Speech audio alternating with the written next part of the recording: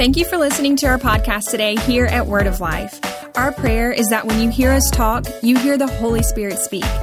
We want to make sure you know all about our new online campus. Visit thelifeonline.cc to find our brand new platform where you can find short messages on topics like prophecy, forgiveness, healing, and so much more. Each month, we release multiple new series for you to be able to grow in the knowledge of God and the Bible. So check it out at thelifeonline.cc. Thanks for listening and enjoy the message.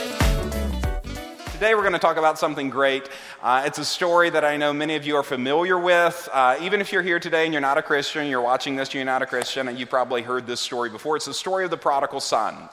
It is a parable that Jesus taught, and Jesus often taught in parables. A parable is a made-up story that presents a spiritual truth. And so Jesus knew that we remembered stories better than we remember facts, which is why I try to teach in stories whenever I can, because I know you'll remember the story of my son spending $1,216 on dragon eggs faster than you'll remember anything else. And so if I can tie a spiritual truth to that, then I know it's got a chance of sticking in your heart. So out of that, Jesus would often teach in stories. He taught many parables, and perhaps none more endearing than the parable on the prodigal son. Now, anytime you're reading a parable, you want to do two things. You want to find you in the story, and you want to find God in the story. And so as we're reading this, try to find God, and then also try to find yourself and try to identify with the characters. One of the things I would encourage everyone to do, is throughout this week and maybe throughout this series, read this parable over and over again and try to understand what they're thinking. So what is the prodigal son thinking? Why is he leaving the home? What is the father thinking when the son leaves? Why is the other son mad that this son who left and came back is being celebrated? And try to go through their thoughts, and perhaps it can help the Holy Spirit show you some of your thoughts and bring you in line with some of these truths, because nothing shows the heart of God the Father quite like this parable. We said this last week, God is gentle. Jesus said, I am gentle and lowly of heart. And what I want each and every one of you to find through this series is just how much God loves you and how much he wants to bless you. I don't care who you are. God loves you and he wants to bless you. I don't care what you've done. God loves you and he wants to bless you. I don't care what is in your past, how bad it may have been. God loves you and he wants to help you. And so out of that, this is the story of the prodigal son. Without further ado, let's read it together. Luke chapter 15 and verse number 1. It tells us, now all the tax collectors and the sinners were coming near to Jesus to listen to him. Now, this is an important distinction. The Bible says we've got sinners here and we've got tax collectors. Tax collectors were the worst sinners. So if you think you're bad today, trust me, God's seen worse. And so the tax collectors were Jewish individuals who had bought the right to collect taxes for Rome. And so Rome may charge 10% on taxes. The tax collectors, though, would charge whatever they wanted. So they would go into Jerusalem or go throughout Israel and say, okay, here's the tax rate you need to pay. It could be 17%, could be 15%, could be 25%, whatever it may be. And they would have to pay it because Rome protected the tax collectors with force. And so you had to give it to them. And so they would pay Rome their 10%, but they would keep the rest. So you have to be rich enough to buy the license to collect the taxes. But then once you had that license, it was an endless stream of income. And the Jewish people hated these people. Literally could not stand these tax collectors, which is quite funny because Jesus made one of them his disciples. So he comes to Matthew, who is a tax collector. And he so impacts his life that Matthew makes the decision to follow him. And how many of you know, no matter who you are, you can follow the Lord Jesus? God is coming for you, and just like he got Matthew and took him out of his sin, God can come and change your life, no matter how bad you may think you are or how bad others may think you are. God can change your life. He did it for him, and he'll do it for you. So here Jesus' audience is these people who have not been living right. And maybe you're here today and maybe like you've put your Sunday best on to make people think you are doing okay, but inside maybe you're really struggling with something. Maybe there's been something that you've been really wrestling with in private, like a pull of sin very strong on your heart, of just something that has been weighing on you to walk away from the Father's house, to walk away from community, to walk away from your brothers and sisters in the Father's house, to go away. And what we find here is that Jesus has an audience of people who have not been their best, probably many of whom who don't intend to do their best, but yet you find them loving Jesus, wanting to sit at his feet and to hear his words, which is why we say, no matter who you are here at Word of Life, we want you to come in here and find love, and we want you to come in here and find truth, because we are glad you are here and glad you are watching. So in verse 2, but the Pharisees and the scribes began to grumble. So not only in the audience do you have tax collectors and sinners, you've got really religious people. And they began to grumble. And notice the complaint they had of Jesus. He receives sinners and he eats with them. So he receives them and he's fellowshipping with them. So when Jesus hears this, he tells them this parable. And of course, you know the parables that Jesus tells. He tells of a shepherd who has one sheep who goes astray. He tells of a woman who loses one coin. And then he tells the story of the prodigal son, of a father who has two sons. Now, once again, in every parable, we want to find us in the story, and we want to find God in the story. And so watch this in verse number 11. And he said, a man had two sons.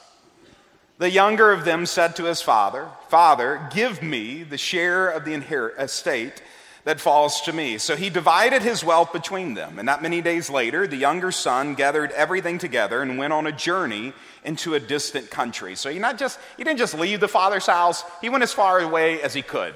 It's like, I'm out of here and I'm going to the other side of the world, into a distant country, where he squandered his estate with loose living. Now, what's interesting is the other son later, we'll read about him next week, tells us exactly what that loose living looked like, and it was not pleasant. It was just giving himself over to the world's pleasure to a degree that ruined him and hurt him and wounded him.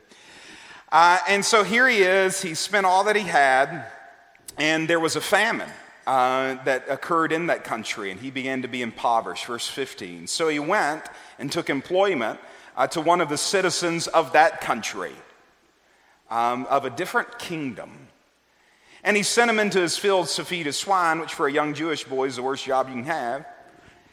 And he would have gladly filled his stomach with the pods that the swine were eating, but no one was giving anything to him.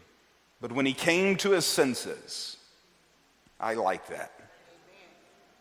He said, how many of my father's hired men have more than enough bread?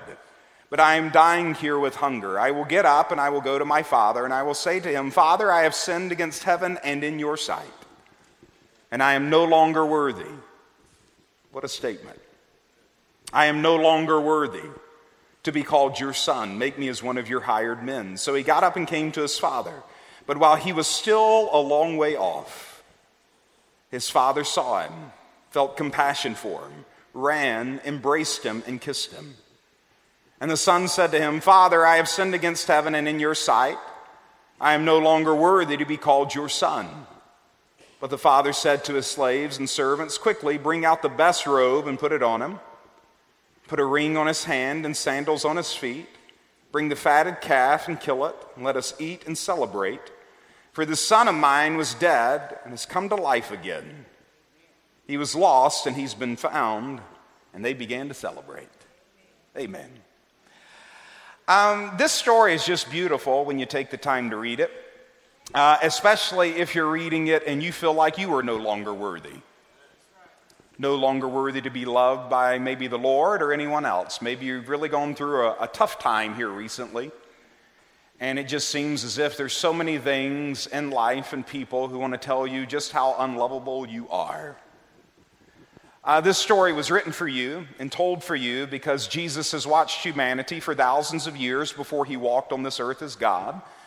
And he has seen time and time again David leave the father's house. Samson leave the father's house. Lot leave the father's house. And so he's seen this play out over and over again. And no doubt in my life and yours, there have been times where we left the father's house. And it's very interesting, Jesus is telling this story to let us know the rules of the house and what happens when God sees this happen in your life, mine, David's, Samson's, and everyone else. The first thing I notice when I read this passage of Scripture, if you're taking notes, I would encourage you, if you don't take notes now, to like later when you are taking notes and you're studying this out and finding yourself in the characters, that you take notes then. But the first thing that I saw is the Father let him leave. And so in the Father's house, no matter who you are, you can leave the Father's house. You can leave church. You can leave the presence of the Lord. You can come and withdraw yourself from these things. You can go not just from the Father's house, but God will allow you to go into a distant land. He'll allow you, like Adam, to hide.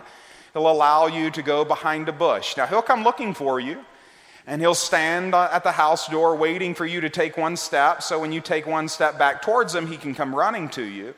But God will let you leave. And this is one of the things that strikes me as a pastor of like, why would you do that? Because it would just be so much easier, God, like if he never let you leave church.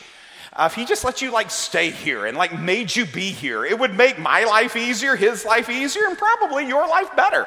Like all of these types of things. Like, why would he let you go? Why would he let, David, have this moment with Bathsheba? Like he tried to stop him. He sent a servant in to try to stop him, but ultimately if David wanted to, he could override the servant. He tried to tell Adam, like, on the other side of this is death. Like, please don't. But he still gave him the choice to eat of the tree.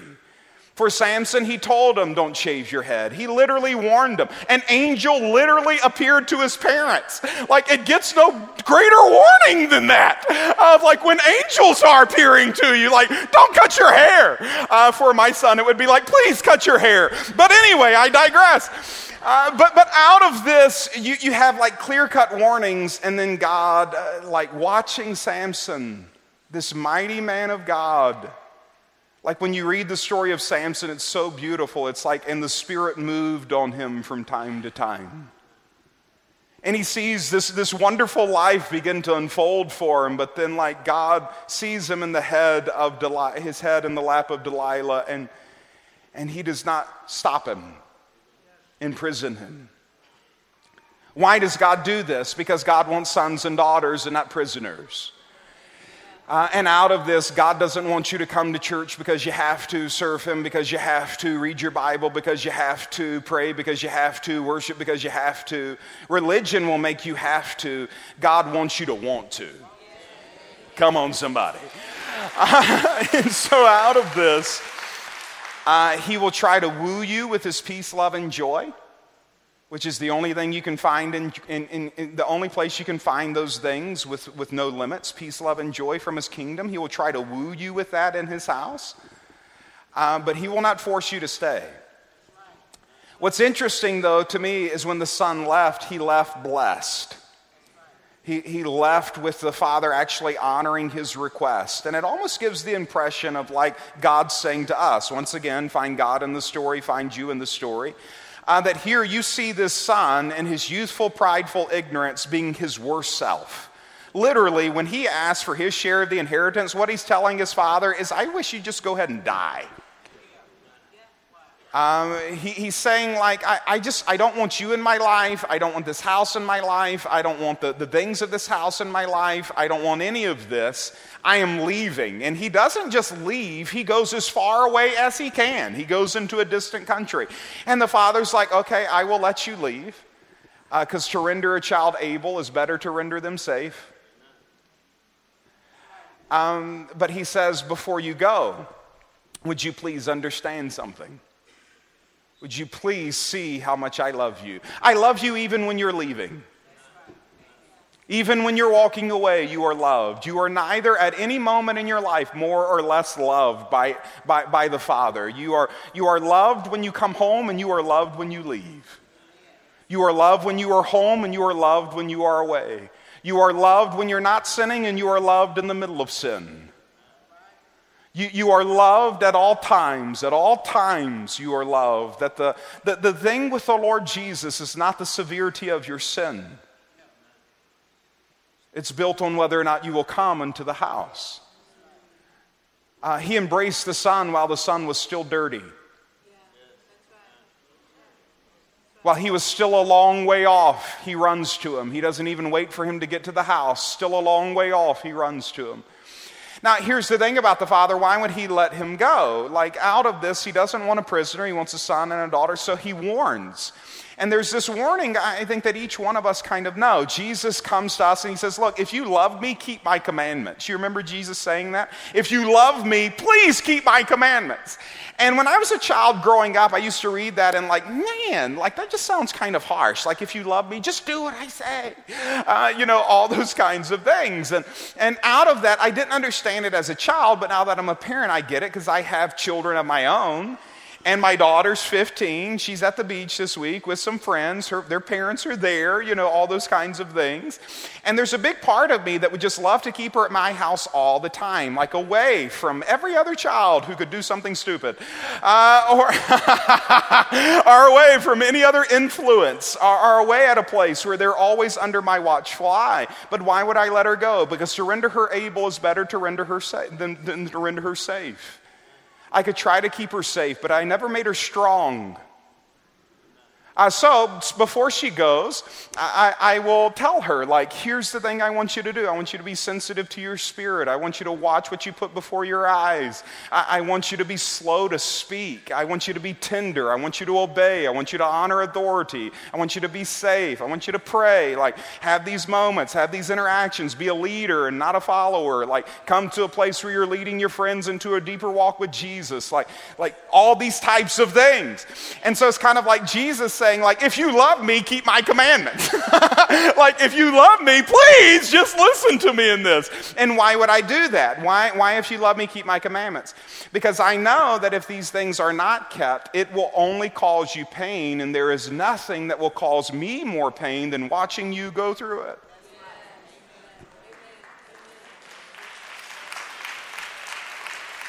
And so out of this, God comes to us, and it's not like, if you love me, just do what I say. It's like, I love you so much that you need to understand nothing brings me more pain than to watch you go through pain. And so please don't test these limits, because I'm telling you, on the other side of these limits is absolutely something that will hurt you and wound you. So please just listen to me and don't face the experience of disobeying me. But even if you leave, I want you to know you are loved. The second thing that I see is the pull of sin. The pull of sin, temptation. This is interesting to me. Why would the Son leave? It's like peace, love, and joy. They're so rare. They're so rare in life. They're so rare in our world. Why would he leave that environment? And when I was putting myself in his shoes, I could remember when I was young, 15, 16, I went and crossed boundaries that I knew I shouldn't cross that my parents kind of set up for me. And I felt the pull of temptation of sin, of going back to the original sin of Satan's lie to Adam, of you're missing out on something if you don't do this. Everybody else gets to do this. Why can't I cross that boundary? They seem to still be alive after watching that movie. Why can't I watch the movie, Mom and Dad? It's all those kinds of things. So it's you cross the boundary and forget to hide the ticket stub. It was still in your pants. Any other children of the 90s remember not taking out the ticket stub from your pants? And your mom's doing the laundry and she's like, what is this? And it's I crossed the boundary. All these types of things. But why do we feel this urge to cross these boundaries? Why do we know something over here is very toxic and bad? Even some of my ministry acquaintances and some of these things, it's they so clearly knew this would be dangerous.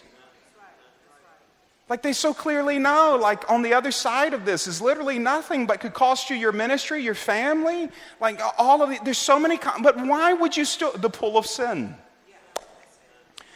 God's voice is not the only other voice in our lives. We have programs that scream at us, watch us. We have apps that say, turn me on and look at me all day and then look at me again and then again and again.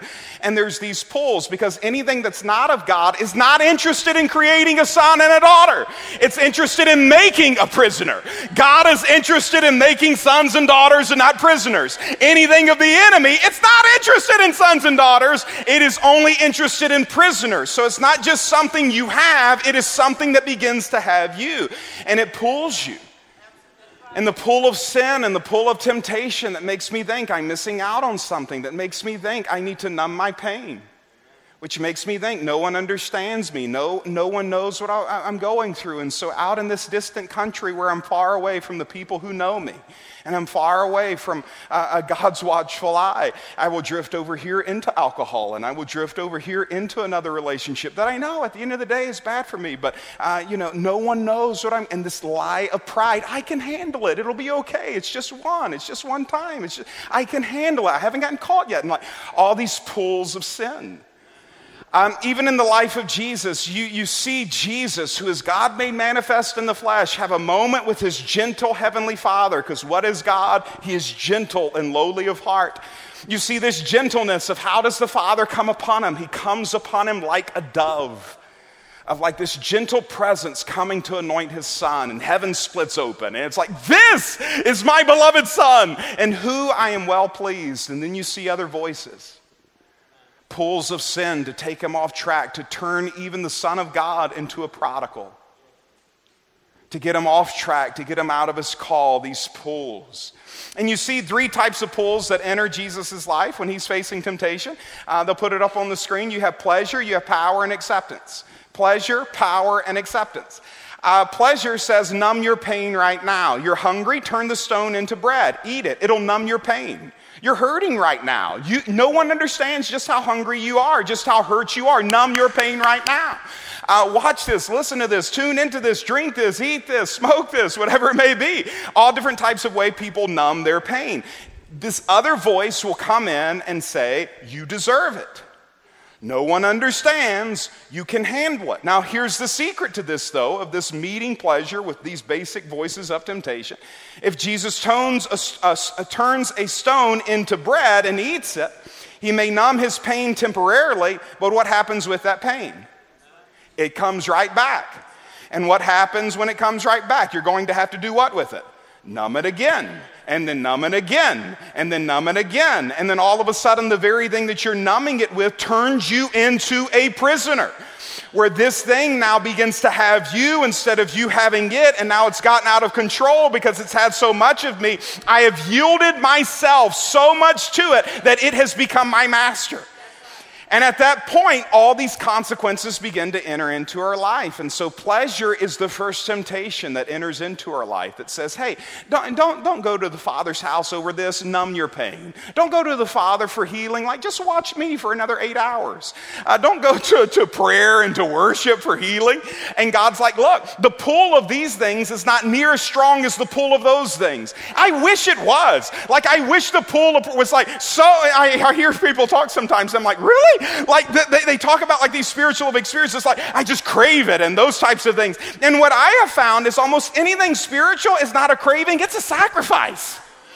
And that there are moments where you do it enough where, yeah, it is a craving, but most of the time it is a sacrifice where I will crucify my will to sow to the Spirit and go to the Father's house. Why? Because he's trying to create a son and daughter and not a prisoner.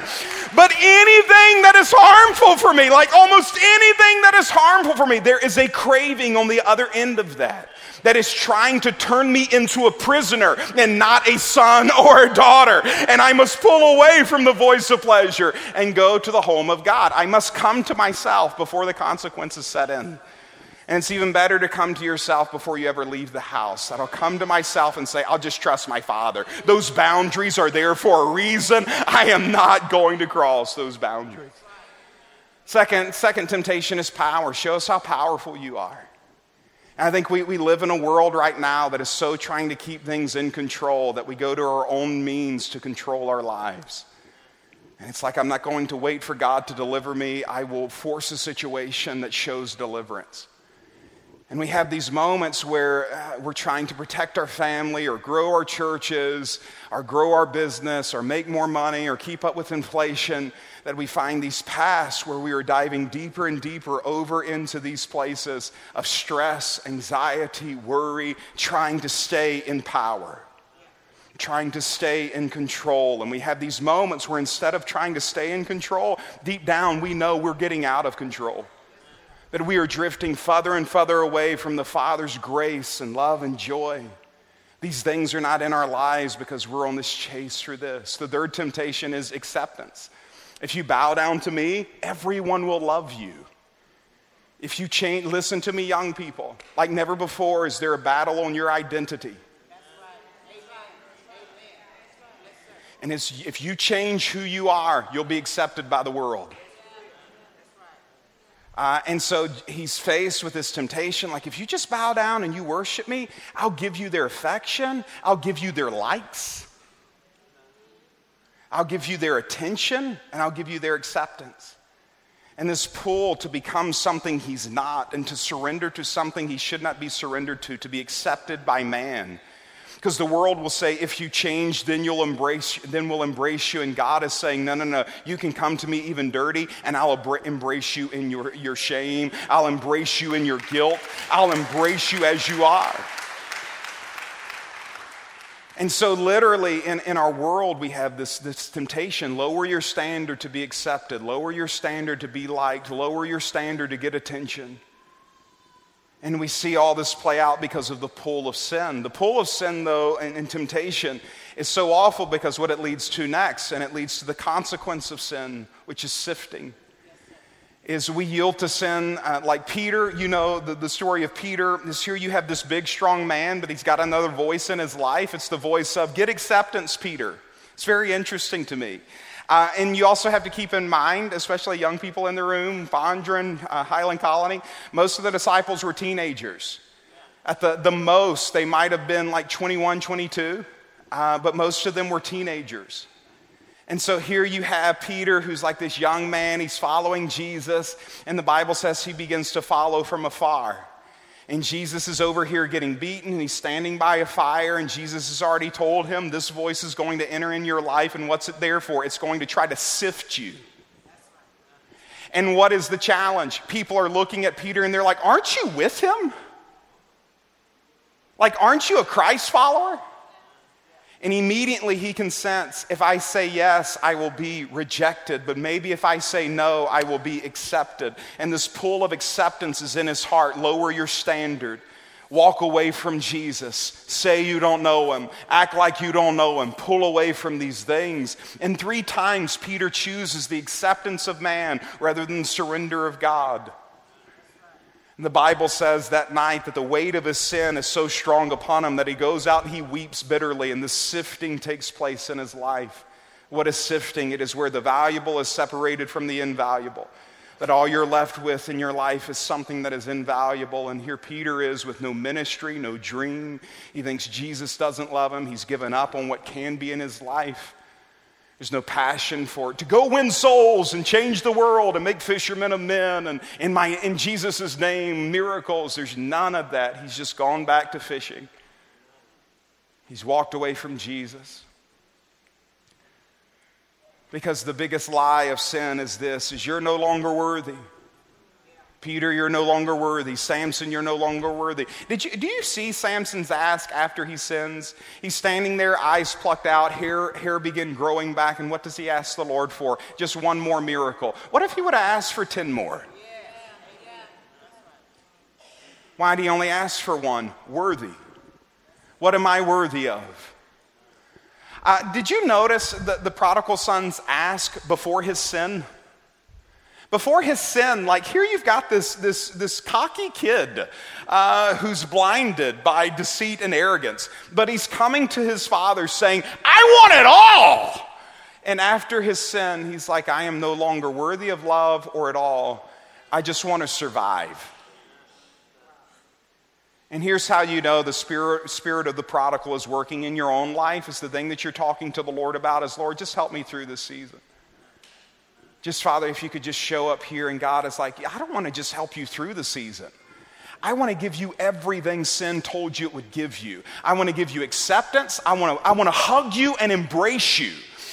Even when you feel like you cannot be embraced, I want to give you acceptance. I want to give you power. I want to put a ring on your finger to let everybody know you are back in authority. You have the power to govern this whole household. And pleasure, I want to give you pleasure. I don't want you to just turn a stone over into bread. I want to kill the fatted calf for you, and I want to bless you with the best robe and put sandals on your feet. It is not a matter of you trying to be worthy to come back to the Father's house of like, if I'm good enough, or if I come back next Sunday, if I read more, if I stop doing this. God is saying, look, the only thing I need from you, it is not perfection. It is you to just come home and not believe in your goodness, but to believe in mine.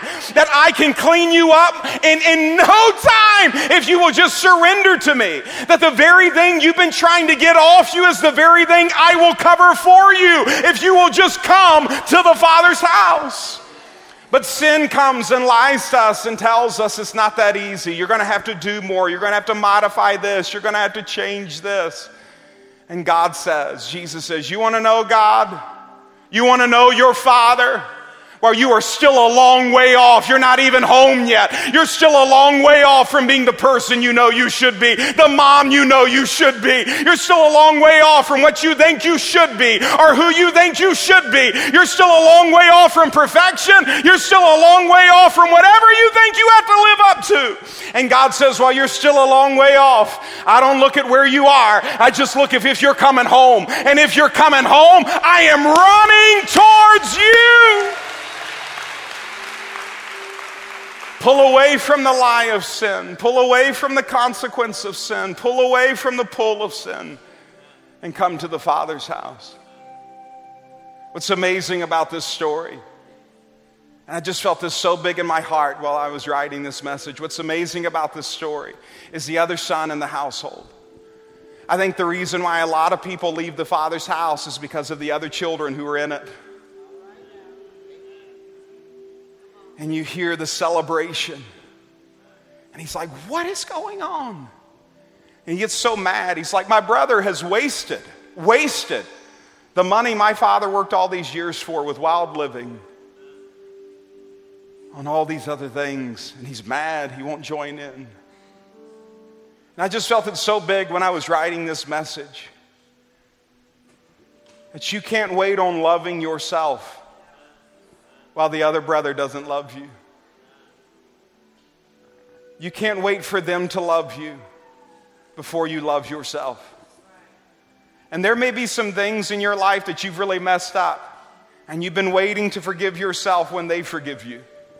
And you've been waiting to walk free from your past when they allow you to walk free from your past. But I can't make any promises on humanity. What I can promise you is the Lord Jesus. He has already forgiven you.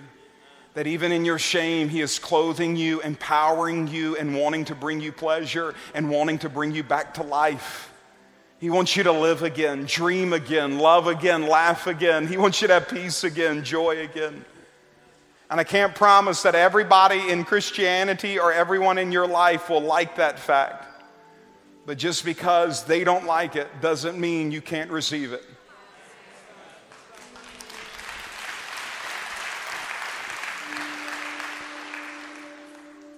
So what's the message? The message is simply this. Whenever you're feeling unworthy, unaccepted, unseen, and unlovable, come home. Whenever you're feeling like you've gone too far, come home. Jesus said this in the book of John chapter 6. All who come to me, I will never cast away. Oh, come on, church. All who come to me, I will never cast away. All who come to me. But I'm not perfected. All who come to me. But I still got some issues in my life. All who come to me. But I did the thing that I said I wouldn't do. That thing, I did it again. All who come to me, I will in no wise cast out. If you come to Jesus, the Lord Jesus, He will not just embrace you. He will accept you. He will bring pleasure and joy in life, and He will restore your power to help you overcome your past, your pain, and to walk into a greater future than you've ever known before. He just needs you to come. So today at every campus, let's just stand to our feet all over this place and let's just worship the Lord. And let's just make a decision to come to Him in grace and love and mercy and surrender to Him in a brand new way. Let's bow our heads and pray. All over the world, let's just pray together. Father, we come before you. We thank you in Jesus' name that every prodigal watching this, every prodigal in our rooms, every prodigal in our campuses, everyone who feels like they are no longer worthy, everyone who feels like that they've messed up, everyone who's chosen acceptance and power and pleasure over coming home, Father, we thank you. You love them. You love them when they come home and you loved them when they left.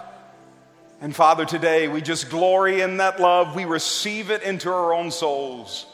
And Father, we thank you in the name of Jesus that we are walking free from all shame and all guilt today. We say our past is behind us and your great future is out in front of us. Father, we thank you. We are not going to talk about survival any longer. We are going to dream of what you can do through us, dream what you can do for us, because Jesus has made us worthy. And because of that, you, Jesus, you are worthy of all of our praise. So today, Father, we give it. In Jesus' name, amen.